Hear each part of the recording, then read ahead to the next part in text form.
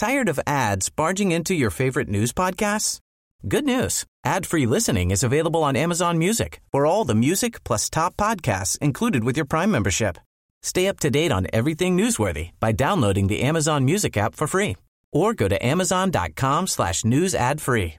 That's amazon.com/news ad free to catch up on the latest episodes without the ads. This is MPB News. Hi, this is Karen Brown. Thanks for checking out the Mississippi Edition podcast. If you like what you hear, click subscribe, hit like, or leave us a comment if your app has that feature. Then find other MPB podcasts by searching MPB Think Radio on your favorite podcasting platform. Thanks.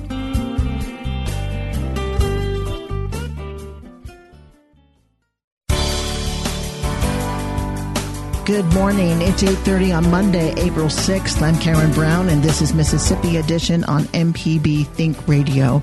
On today's show, the latest from Governor Reeves on the shelter-in-place order. And faced with this pandemic, it was a matter of doing it because it's in the interest of our country as a whole. We talk with Congressman Bennie Thompson about the federal effort to combat the COVID-19 pandemic. Then, how the Mississippi Medical Association is responding to challenges presented by the coronavirus.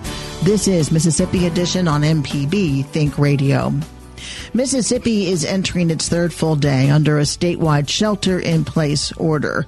Governor Tate Reeves issued the order last week amidst pressure from local leaders and health officials. Friday afternoon, before the order took effect, Reeves explained the measure is designed to protect Mississippians. You're protecting your parent, your spouse, your friend, your neighbor, and more by committing to follow the rules. You're protecting yourself. And I'm here to tell you today that this virus is bad. Previous generations were called to world wars. We were called to stay at home for a little while. I miss church. I miss sports. I miss hanging out with friends. I know you do too. It's not fun, but it's the right tool at the right time to protect us from this enemy. Our shelter-in-place order will be enforced.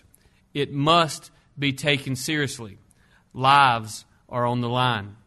I want to put some minds at ease, though. If you try to comply with the spirit of the order, you're going to be okay. You don't need to fear some overbearing government action. We are asking our law enforcement officers to understand that this is brand new for all of us, and most are trying to get it right. Mississippi is still not China, thank God. The order urges people to stay home with the exception of essential travel, including visits to grocery stores and banks. Reeves also states individual outdoor activities are permitted. Reeves also delivered candid information regarding the death projections in Mississippi, which he says could be exacerbated by some of the state's vulnerable demographics. The White House has estimated that we could see between 100,000 and 250,000 deaths in the United States of America. Between 100,000 and 250,000 American lives lost because of the spread of this virus. Mississippi represents a little over 1% of the American population, which would suggest that Mississippi could see between 1,000 and 2,500 deaths if we simply had a rate that was similar to everyone else in the country. But remember, Ross, what I told you yesterday. The state of Louisiana, their current rate of death is 7 times higher than that of the state of New York. Why is the state of Louisiana's death toll higher? In large part, and again, these are physicians, they're the experts, but in large part it's because of their demographics. It's because of the fact that, generally speaking, many of their residents are less healthy when they initially get the virus. We tend to have older populations in Mississippi and Louisiana. And our demographics, unfortunately, are more similar to Louisianians than we are to some of the other parts of the country. And so there could be a significant amount of deaths in our state. They're going to be a significant amount. There's already been a significant amount of deaths in our state. Too many, far too many have already passed away from this virus. But as we move into this next phase, as we move into the next 10 to 21 days, it is critically important that the people of Mississippi adhere to the rules that are at hand. Then we will lessen the impact to the extent possible.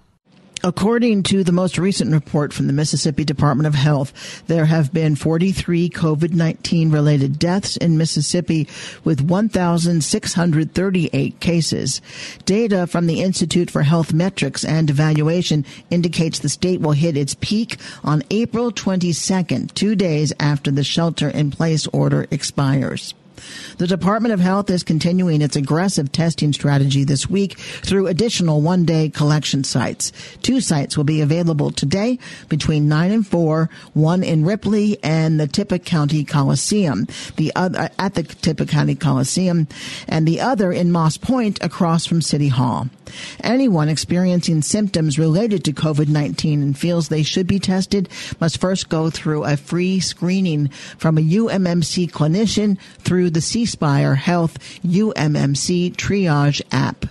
To stay current on the latest developments concerning the coronavirus in Mississippi, visit mpbonline.org/coronavirus.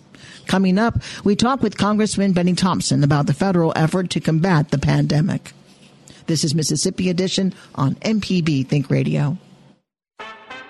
Hi, I'm Michelle McAdoo. Join me, along with Tara Wren, for a special program, Mississippi Education Connection, a show dedicated to providing up-to-date educational resources for teachers, parents, guardians, and students. Each week, experts and guests will discuss how to educate Mississippi's youth throughout the coronavirus pandemic. That's Mississippi Education Connection, Friday mornings at 10 a.m., only on MPB Think Radio. This is Mississippi Edition. I'm Karen Brown. Political leaders at the state and national levels continue to develop ways to combat the spread of the coronavirus and the financial hardships that have accompanied the various measures put in place to enforce social distancing. The most notable piece of legislation to date is the CARES Act, a $2 trillion stimulus package designed in part to aid working Americans and small businesses. Congressman Bennie Thompson, a Democrat representing Mississippi's 2nd Congressional District, joins our Michael Guidry to discuss the CARES Act, the White House task force, and the lack of data reported by the Mississippi Department of Health. This bill passed without a single dissenting vote. There were some people who had some concerns, but faced with this pandemic, it was a matter of doing it because it's in the interest of our country as a whole. One of the real thing I like about the CARES Act is it basically leaves no person out. If you are an American citizen, there are parts of this program that you can benefit from. Taking the barber, the beautician, the waitress, the janitor, the person who is a personal trainer in a gym. We've taken the lawn care specialist. All those individuals are included in this package. So I really like about the fact that those individuals who go to work every day, work hard, but nonetheless are impacted by this, we take care of them. Now, in addition to that, what I like about it is a lot of the businesses that are adversely impacted, we make loans available to them. If they follow the guidelines under the loans and keep people working, at the end of the terms of the loan, we will consider making that loan a grant. We recognize clearly that this is something we've never been faced with as a country. Why did House leadership find it necessary to negotiate the funding of things like the Kennedy Center and the endowments for the arts and humanities when many colleagues across the aisle felt that that type of money was a little bit frivolous? We didn't have a choice in the matter. You either was for the entire bill or you had to vote against it. So members did not have a choice to say, I will vote for certain items and against others. So while there were a number of people who would have had reservations about funding certain aspects of it, they looked at the bill in its entirety and said, well, I'll have to take the bill in its entirety and support it because it's the right thing to do. There are reports that those direct deposits and checks might not be available till September. You said that the regulations are starting to come out. How does that help a jobless family survive the pandemic through April and May if some of those deposits and checks aren't available for months? Well, I can't believe that this administration would be so incompetent as to not get checks out in a more expeditious manner. At one point this week, they said if you didn't file income tax, you'd have to go to Internal Revenue, fill out a form, and then send that form to the Social Security. Well, in about a day's time, we got that issue resolved. So now the good thing about this country, if the will to make it happen is there, and if the Trump administration really understand the impact of pushing out 5 months forward these kind of payments, they will figure it out. I trust the pressure that they will receive over the next few days will turn that around. And I, along with a number of other people, will be pressing them to get that money out the door as soon as possible. Even to the casual observer, there seems to be a disconnect between the various state responses and the federal response to this pandemic. That could be from the sporadic applications of the Defense Protection Act to the handling of the federal stockpile and the distribution of equipment. It seems very piecemeal. How effective is a piecemeal approach? Well, a piecemeal approach only means that more people will die, more people will suffer. And the public assumes that there's a system in place for situations like this so that when they occur, the system or the plans are implemented. Unfortunately, the record reflects that the individual and agency tasked with assignments with respect to pandemics, the Trump administration did away with. And so all of a sudden, you've had to piecemeal this effort.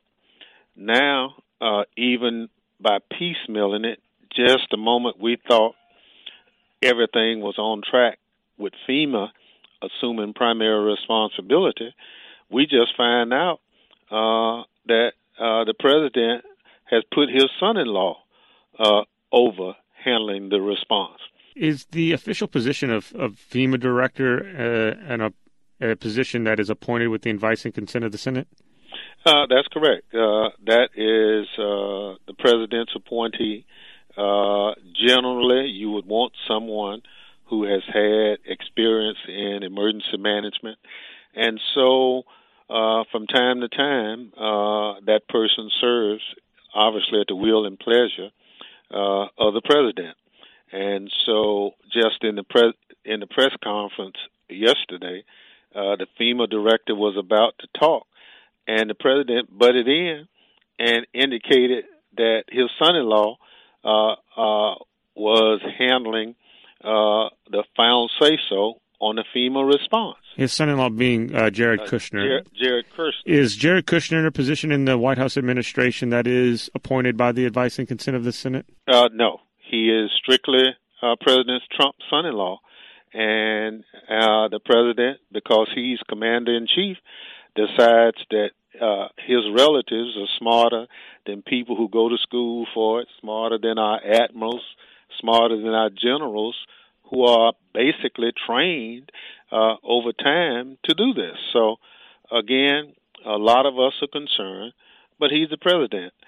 The State Department of Health is posting case and death rate data on its website daily, but some argue that there isn't enough data made available by the department, including data on testing being done by private labs, demographic data of those infected, and hospitalization data like the number of ICU beds or ventilators in use. As chair of the Committee on Homeland Security in the House of Representatives, do you think that this level of transparency is adequate, considering we've seen other states produce this data? And if it's not adequate, can you compel the health department to be more transparent? Well, the one thing we do is we coordinate the response with state and locals. The governor's office, he appoints the MEMA director, he appoints the state health officer for Mississippi. I can't understand why we wouldn't want this information. I think it's important from a planning perspective. If you're ordering PPE items, all that formula is needed in order to determine exactly what's needed. So if I'm not getting all the available data presented, I think it's in the interest of transparency. It provides a disservice to the people who want to help. So we're going to follow through and ask for a more detailed itemization of the number of beds that are there and other things. But again, that's a decision that the state of Mississippi has determined that they will not provide that information. Congressman Thompson, the Democrat from Bolton and the representative of Mississippi's 2nd Congressional District. Thank you so much, sir. Thank you. Coming up, how the Mississippi Medical Association is responding to challenges presented by the coronavirus. This is Mississippi Edition on MPB Think Radio. Deep South Dining is the show all about the culture of Southern flavor, from fried chicken and collard greens to shrimp and grits and a glass of sweet tea. Subscribe now to the podcast using any podcast app or download our MPB public media app. I'm Karen Brown. The coronavirus pandemic is presenting new challenges to physicians and clinicians statewide. The communicable transmission of the virus is leading clinics to adapt new ways of screening patients. Dr. Clay Hayes is the president of the Board of Trustees for the Mississippi Medical Association. He shares how practices across the state are modifying the way they see patients. The challenge is we don't know who is symptomatic or has a be a carrier. They may be asymptomatic, and so we don't want people going to waiting rooms and potentially being infected. We have to figure out a way to take care of people that have chronic needs, and I think that's a very important part of how we take care of Mississippians. How are doctors in Mississippi handling that process? So we're learning on the job very fast about how to use telemedicine, and even in my own practice, I'm a cardiologist, and we have shifted all of our patients out of the office to their homes, and this may be an innovation that is for the better. This is very patient-centric, and we get a chance to talk to them where they are, and they're not having to have the struggle that they have to get to the office. Oftentimes they have to get a time off work, or they have to get a family member to bring them to the office, and so we're meeting them where they are, and that actually may be a very good thing. And with this, the symptoms are pretty clear. I know there's a list, but there are some at the top of the list, like fever and cough and trouble breathing, perhaps. That's right. So the fever, initially we said anybody that had a fever of 100.4 or higher, that was an indication that they potentially could have COVID. But now it's really any fever. We've learned that it could be any fever, shortness of breath, cough. Sometimes upset stomach seems to be another symptoms that people have that could be a potential symptom for COVID. We've also heard of a symptom of losing the sense of taste or smell. Is that common or uncommon? That's uncommon, but it may be becoming more common as more people become infected. Are most doctors in Mississippi, in their practice, do they have access to the tests and can give the test to their patients? Not yet, but we're working on that. That's one of the things that we had a critical shortage of, but we are currently working with the health department to get those tests out to the proper providers. And also MEMA has been very good about getting those tests out. So we're working harder to get more tests to more people. In the meantime, where are doctors sending their patients who need to be tested? Well, there are various locations, and if you go look at the State Department of Health website, they can give you those places and identify those places where the tests are being done. I know that people have to have an appointment in order to get tested. Does your doctor make that appointment or send the order that you should be tested?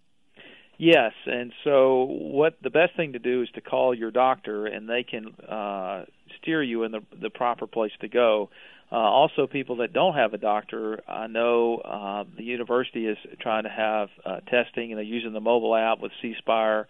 That's another option for people to go get tested down at the fairgrounds, but they do have to make an appointment on the app to make sure that they're properly tested. I imagine there are instances where someone walks into their doctor's office and announces, I think I have COVID-19. Are doctors prepared for that situation and how to react? Yes, they are. And to be honest with you, what they're doing is they have staff on, most places have staff on site, but they may have the door locked with a message on the door.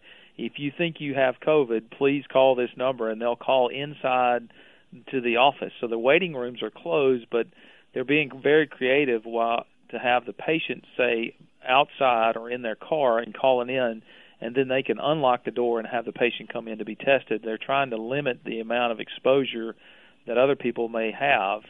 So that's being very creative about how to make sure they take care of patients and not infect others. One of the most insidious elements about this are the number of people who are asymptomatic who are infected. Can a doctor determine there may be an infection if there are no symptoms? If somebody's at the doctor's office for some other reason, is there a way for the doctor to determine whether they're infected or not? Not really. The only thing you could do is to take a history. So, for example, if they're a family member of somebody who's infected or a coworker that it's in close proximity, they might ask them to be tested. But more than likely, they'll ask them to be self-quarantined because, again, we don't have enough tests yet today, but hopefully we'll get those manufacturing companies to make those tests so we can start testing more people. Do doctors in private practice or in a clinic need to have the same PPE as other doctors in the hospital setting? Not necessarily. So, for example, there are different types of PPE. So N95 masks are probably the best filtering type of mask, and those basically are used for people that have high exposure, whether they're in the hospital or whether they're in the outpatient setting. So, for example, the people at the university at the fairgrounds, since they know the chance of them being in contact with a COVID-19 patient, they're going to wear PPE and a lot more of that suit, so to speak, whereas somebody else who has a low exposure, they don't necessarily need to wear all the get-up, the suit, goggles, mask, etc. They may just can do a surgical mask or something like that. As the president of the Board of Trustees for the Mississippi State Medical Association, are you hearing from doctors? Are there concerns that you're hearing to address? Absolutely. You know, everyone is concerned, and how do they protect themselves? I mean, the healthcare provider workforce is limited, and we have the fewest number of doctors in the country. Other states are asking for volunteers because they just can't handle the amount of cases that are coming in. And so they're worried. And how do we protect the healthcare providers here? And so that's the question about, what to do. Do we have enough PPE for all the healthcare providers? And we're working on that and trying to get the people in a safe environment. How do we communicate with the hospitals? These are the questions that we're answering, and we're working with the health department to do that and working with the governor's office. We have regular conference calls with the State Health Department officer, Dr. Dobbs, every Friday at 4 o'clock. We have a Facebook Live educational update, so we're working hard to get that information out to the physicians. Dr. Clay Hayes, again, president of the Board of Trustees for the Mississippi State Medical Association. Thank you so much, Dr. Hayes. Thanks so much. This has been Mississippi Edition on MPB Think Radio. Stay tuned for a full slate of Mississippi-based programs all morning long. Coming up at 9 o'clock, it's Deep South Dining. Then at 10, it's Now You're Talking with Marshall Ramsey. And at 11, stay tuned for Southern Remedy. Find past episodes of this and other Think Radio programs online by visiting mpbonline.org. I'm Karen Brown. Join us again tomorrow morning at 8:30 for the next Mississippi Edition, only on MPB Think Radio.